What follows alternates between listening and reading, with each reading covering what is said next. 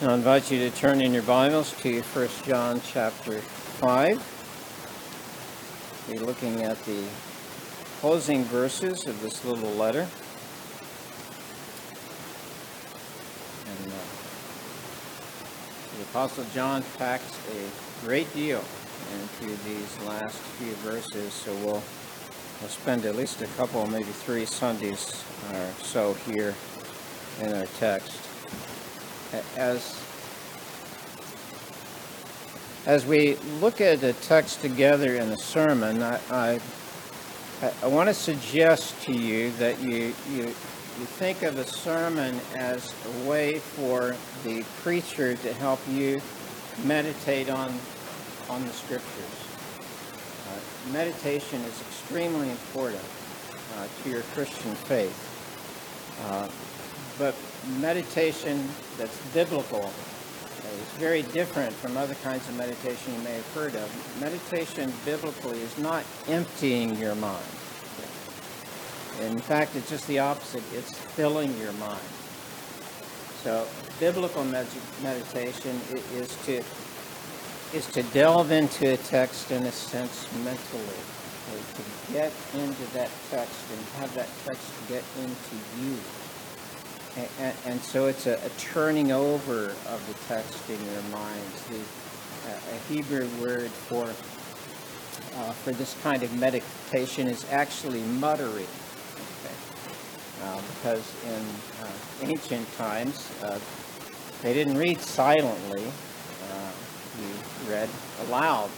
And so the idea is that you're reading aloud to yourself, or perhaps you've memorized a passage and you're saying it over and over again, and so you're sort of muttering it.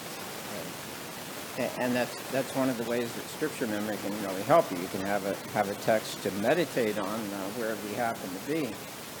So my goal as a preacher is to have you meditating on the text. I hope that nothing that I say distracts you from the text. You know, we preachers are fallible. We make a lot of mistakes. We go off on tangents, and that's unfortunate because that distracts from the text. So I'm hopeful that you are led into the text and to think about the text during the sermon time together. And in fact, maybe as you're meditating on the text while I'm trying to, help you do that, your mind may zoom in on some aspect of the text that you sort of take and run with. You don't have to listen to me religiously every second. As long as you're thinking about the text, that's great. So that's what I want us to do together with this text. I want us to meditate on it together, to walk through it, and of course part of that is to walk slowly through it. That's one of the ways you can meditate on a text, is by just slowing yourself down to think about it and think over again about it. And so that's what we're going to do with our text this morning. So I'm going to read the last 4 verses of the letter of 1 John, but I anticipate we'll just look at the verse 18 for our text. But I wanted to set it in its context here. So here's God's word for us this day. We know that everyone who has been born of God does not keep on sinning, but he who is born of God protects him, and the evil one does not touch him. We know that we are from God, and the whole world lies in the power of the evil one. And we know that the Son of God has come and given us understanding, so that we may know him who is true. And we are in him who is true, in his Son, Jesus Christ. He is the true God and eternal life. Little children, keep yourselves from idols. You notice right away, I'm sure, that the literary structure here of these closing 3 verses, because John's made that so plain here. We know, we know, we know. I want you to think about that and how that relates to your Christian faith. Now, I don't want you to get the impression from what I'm going to say that that somehow our faith is to be devoid of feelings. Okay, there's a place for emotions. God created you as a being with emotions. And there's a place for experiencing those emotions, for expressing those emotions. In fact, we see that a lot in Scripture. You read the narratives, one of the ways to read the narratives is to look for the emotion in it. It's not often given to you right out front. You have to read between the lines and ascertain what the different people in the narrative are feeling. And that's helpful for understanding what God is communicating in that. The book of Psalms, of course, which is the Lord's worship book to us, his song book in a sense to us, is full of emotion. Just about any emotion you could imagine is in the Psalms. John Calvin points that out and says that Psalms is like an anatomy of the soul. We read the Psalms and we see all the feelings that we have. So I'm not saying by focusing on this term "no" here that feelings have no place. There should be feeling and emotion to your Christian faith. There should be those times when you're moved to tears by Christian truth, when you rejoice. Those times when the hair on the back of your neck stands up to some truth that God has made plain in Scripture to you. But we never want to confine our faith to emotion either. It's not just a matter of feeling. And I'm emphasizing that somewhat because we live in a culture of feeling, don't we? Everything is about feeling. In fact, you see it even in the way that people's opinions are asked for.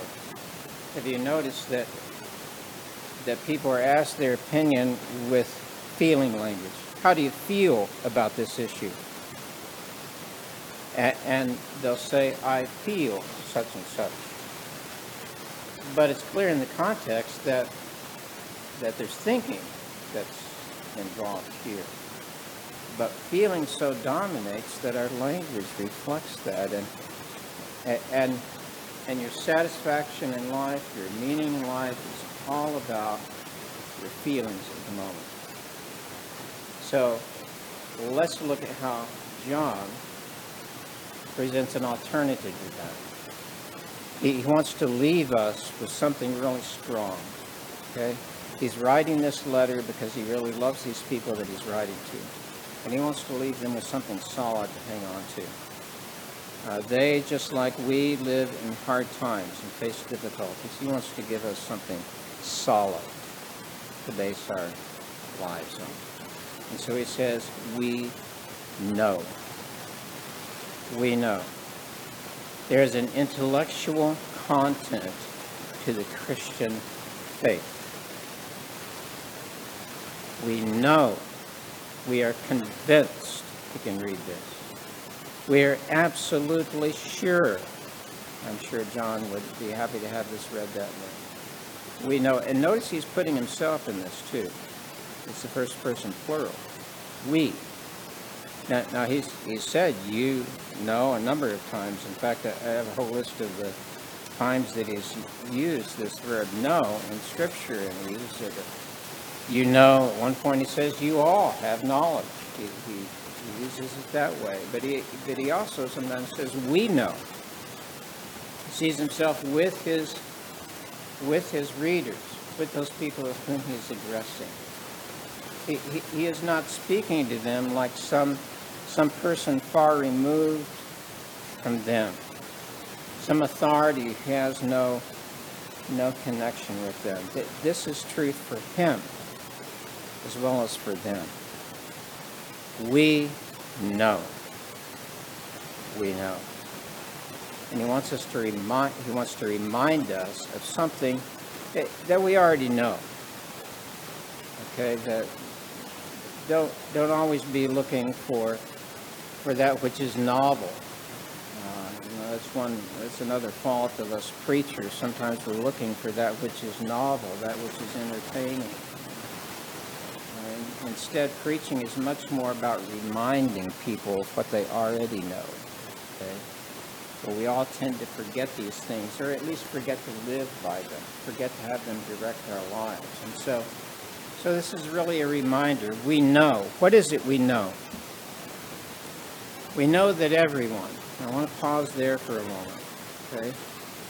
We know that everyone. Some translations have whoever, whosoever, which is okay. That's an acceptable translation. But I want you to know that the Greek word here comes from a word meaning every or all. And so I think John purposely is emphasizing something here. He's saying this is a truth that applies to everyone in this group that I'm about to describe. Okay? And this applies to you, okay, if you're in this group. We know that everyone, that all those of whom this is true, everyone who has been born of God. There's our group. All of those in this group, those who have been born of God. Notice the grammar. Okay? This is a perfect passage. A perfect past passage, I should say. We have been born. Okay? There's an event that has happened, but that event is not merely something that happened back then. It is an event with present significance. That's what's conveyed by that text. And you can see how it perfectly fits. If you have been born, then you're alive. That has significance for you. You are here because you have been born. Something happened, and of course here he's talking about not physical birth, but spiritual birth. Spiritual birth. You have been birthed, you might say, by God. He's talked about that before in Scripture. And of course, it's everywhere in Scripture. Just meditate for a second on the fact that that's a passive voice. Okay? This is something God has done in the believer. Nobody births themselves. Nobody gives birth to themselves. We have been born of God. God has done the work. God has done the work. Now that, of course, is emphasized in many ways in Scripture. Even in some of the metaphors that we use for this new birth. John has spoken of our being born again. Think of it with this metaphor from John 3. The Holy Spirit breathes spiritual life into those who were dead in sin. Okay? There's a dead corpse there, dead in sin. The Holy Spirit breathes life into them. Okay, it's the work of God. Or think of the metaphor that says that you were bought out of slavery to sin by the blood of Christ, and now you serve Him alone. You've been purchased. There's another image of what God has done. You were a slave to sin, just like the Israelites were slaves of Egypt. Couldn't do anything about it. God has bought your salvation from slavery to sin and made you His person, His servant, in relationship with Him. Or think of the biblical metaphor in 2 Corinthians 5:17, where Paul says, you are new creatures in Christ. God's creative power has made you new creatures. Just as certainly as He created human beings, He has created you spiritually new creatures. There's another metaphor for that. And how about this powerful imagery from Ezekiel 36? I will sprinkle clean water on you, And you shall be clean from all your uncleanness. From all your idols I will cleanse you. I will give you a new heart, and a new spirit I will put within you. And I will remove the heart of stone from your flesh, and give you a heart of flesh. And I will put my spirit within you, and cause you to walk in my statutes, and be careful to obey my rules. You had a heart of stone. You had a dead heart. And God gave you a living heart. Why do we emphasize this in Scripture? Why does Scripture emphasize this so much? Because your relationship, your saving relationship with God, depends on what He has done, not upon anything you've done. You had nothing to do with your physical birth. You did not bring about your physical birth, and you did not bring about your spiritual birth either. You were dead, and now you're alive. Just as certainly as that corpse of Lazarus was dead in the tomb, but was made alive by Jesus' word, speaking out, Lazarus, come forth. Just as certainly, you, if you have a relationship with God, have been brought to life by Him. Why is that so important? Well, it's so important because you want to resist the idea that it depends on you. If you have the idea that somehow your relationship with God depends on you, you have to be good enough. You have to be smart enough. You have to be well-behaved enough. If you think it depends on you, you're going to live in uncertainty. Uncertainty. I know. I've done that. I've been there. I've done that.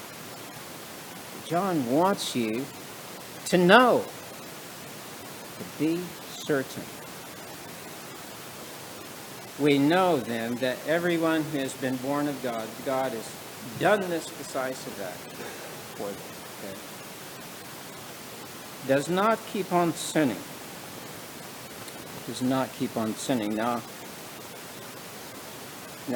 here's a truth about that group that he's focused our attention on. All those who have been born again, literally the text says, does not sin. It uses the singular here. It's sort of a generic singular for any individual believer. Does not sin. Present tense. Okay? A present action. What does he mean by this? Now, is this the equivalent of saying that somebody who's spiritually born of God is now sinless? Some people have looked at texts like this and taught a doctrine of sinless perfection. That somehow you can arrive in your Christian life at a point where you don't sin anymore. A friend of mine who's a pastor visited a couple, and the husband said, I don't sin anymore. Perhaps he was citing this verse. I've reached the point where I don't sin anymore. The pastor friend turned to his wife and said, is that true? And there was a long silence. That's not what John is saying here. What he's talking about is what is described earlier in the letter with the expression practicing sin. The idea of ongoing patterns of sin. If you've been born again, if you've been given life in Christ, that life does not produce sin. That's what John's saying. That life rather produces godliness. It produces growth in godliness. Now again, there's a tension that John's maintaining. We saw it very early in the letter, right back in chapter 1. He's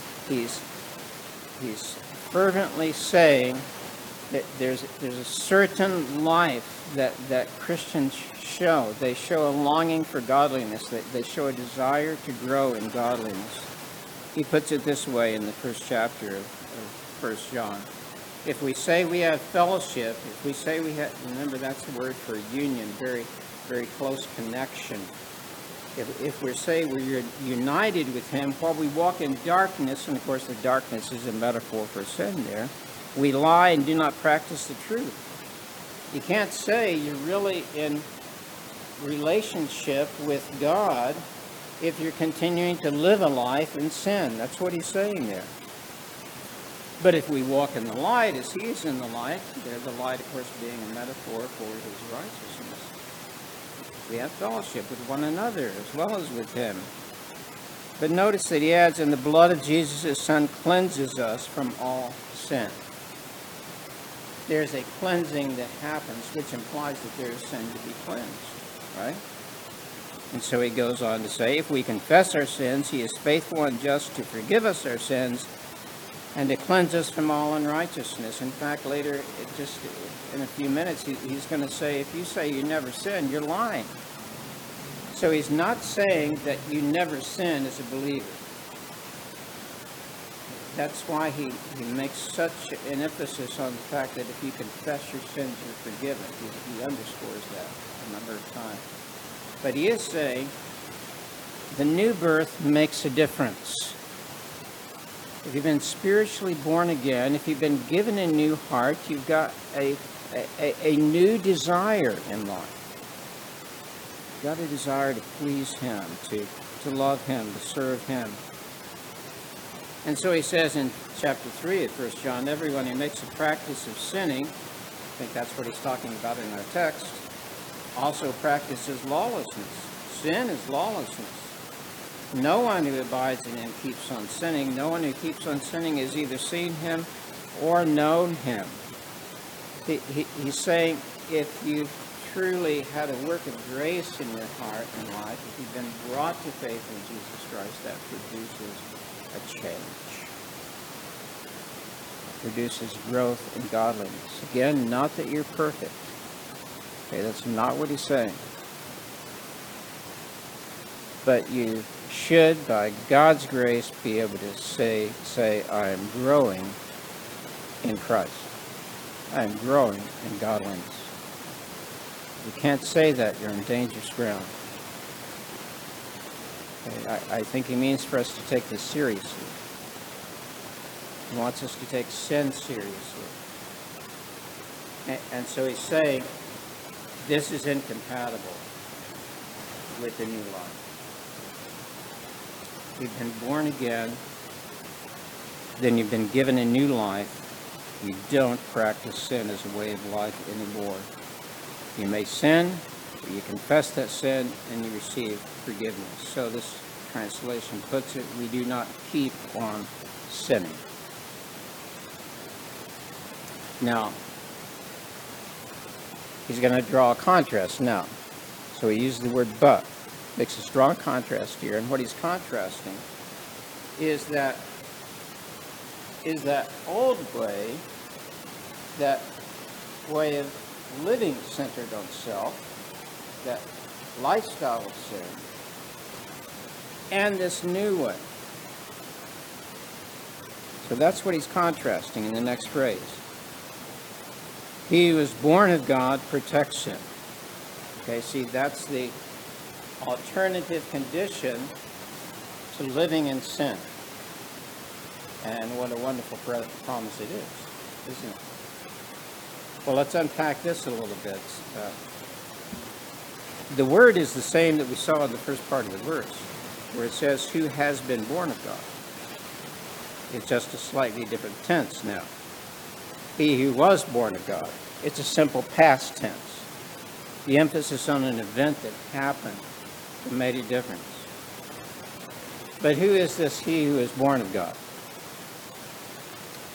Now, is this the same person, speaking generically, as those described in the first part of the verse? In other words, is he talking about Christians here? Or is he talking about Christ himself? That's the other way to interpret this. And that, too, would fit with John's language earlier in Scripture, earlier in this book. Now, connected with that is the question of the pronoun there that follows protects or keeps the verb. And some translations have himself, and some have him. There's a difference in the Greek manuscripts here, and we have thousands of these Greek manuscripts now since the dawn of modern archaeology. And so we could analyze that question from that viewpoint. The question boils down to, is this saying the individual Christian, born of God, that language is used of Christians, keep himself, or does it say Christ, the Son of God, born of God, keep him that is Christian? You see the difference there. Do you keep yourself, or does Christ keep you? That's essentially what he's saying. Now there is plenty of teaching in Scripture that says you're responsible. You're responsible to exercise diligence in your Christian life, to be careful about your choices and your decisions. And so, for instance, we read that Paul writes to Timothy, "Keep yourself pure." He's using the same term. Jude verse 21 says, "Keep yourselves in the love of God."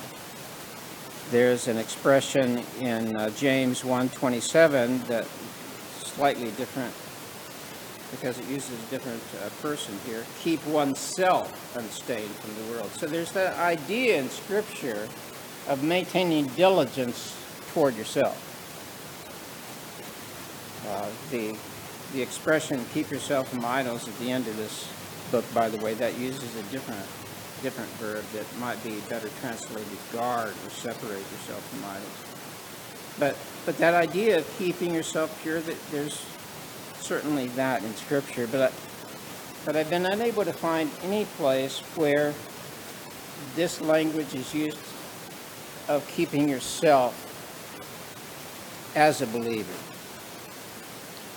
I haven't found anywhere where we're told, Christian, keep yourself.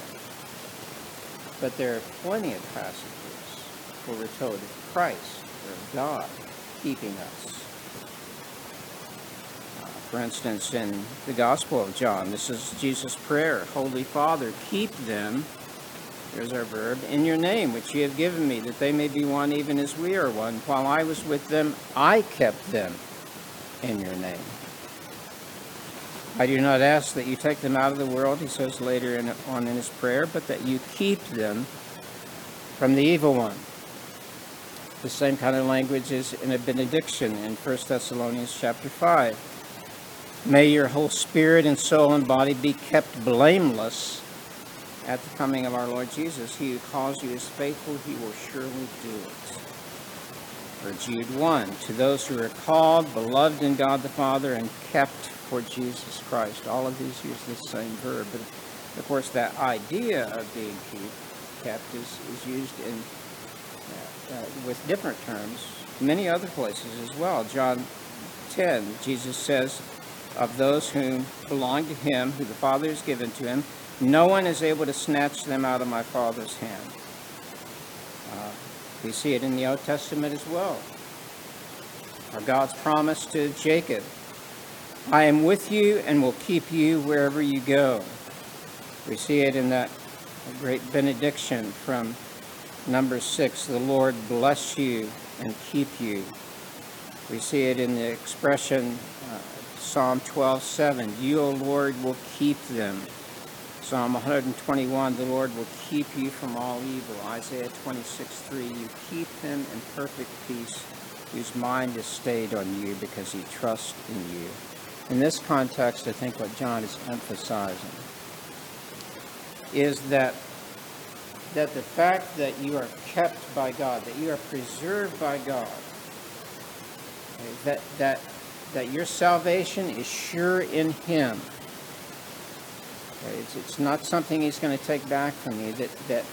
That surety then is an encouragement to you in that ongoing battle with sin. Do you see the connection there? Just as your Christian life starts with God's work in your heart, bringing you to faith in Him, it continues with His work. It's not that God says to you, okay, you're saved from your sin, I forgive you as of this moment, now keep yourself.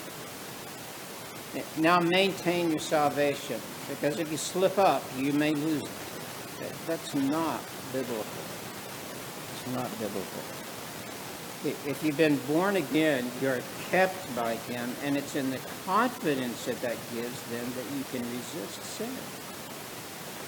When you're confronted with temptation, here's where you need to look. You need to look to Christ. You need to look to what God has done for you. And in the midst of that temptation, say, God, I know You've saved me. And in that confidence, I'm going to resist this sin.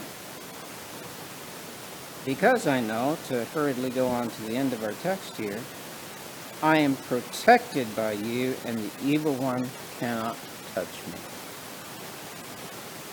Your protection in this life depended upon what God has done in Christ. So in every way, I think John is seeking to give us here a message of assurance. And his goal, I think, at least part of the goal of that giving of assurance, is that we are equipped, we are armored up for resisting sin. And we can say when we're confronted with temptation, I have a new heart in Christ that has inclined me into His ways, and so I don't have to give in. That's the freedom of being a Christian. You no longer have to give in to sin and temptation. You have a freedom that the one outside of Christ does not have. Take advantage of that freedom. The Scripture says elsewhere, live as those who are free. Remembering that the awesome price that God has paid to free you from that sin. The life of His own dear Son. Do you know this? Can you join with John in saying, we know this? You know it by faith. Okay, that's the key. It's not that this is only for people of a certain IQ. They're the only ones that can know this. No. It's for anyone who takes God at His word, who believes what He's saying here. You have the confidence to say, we know. And we pray that You would enable us to live in that knowledge. Let's pray together.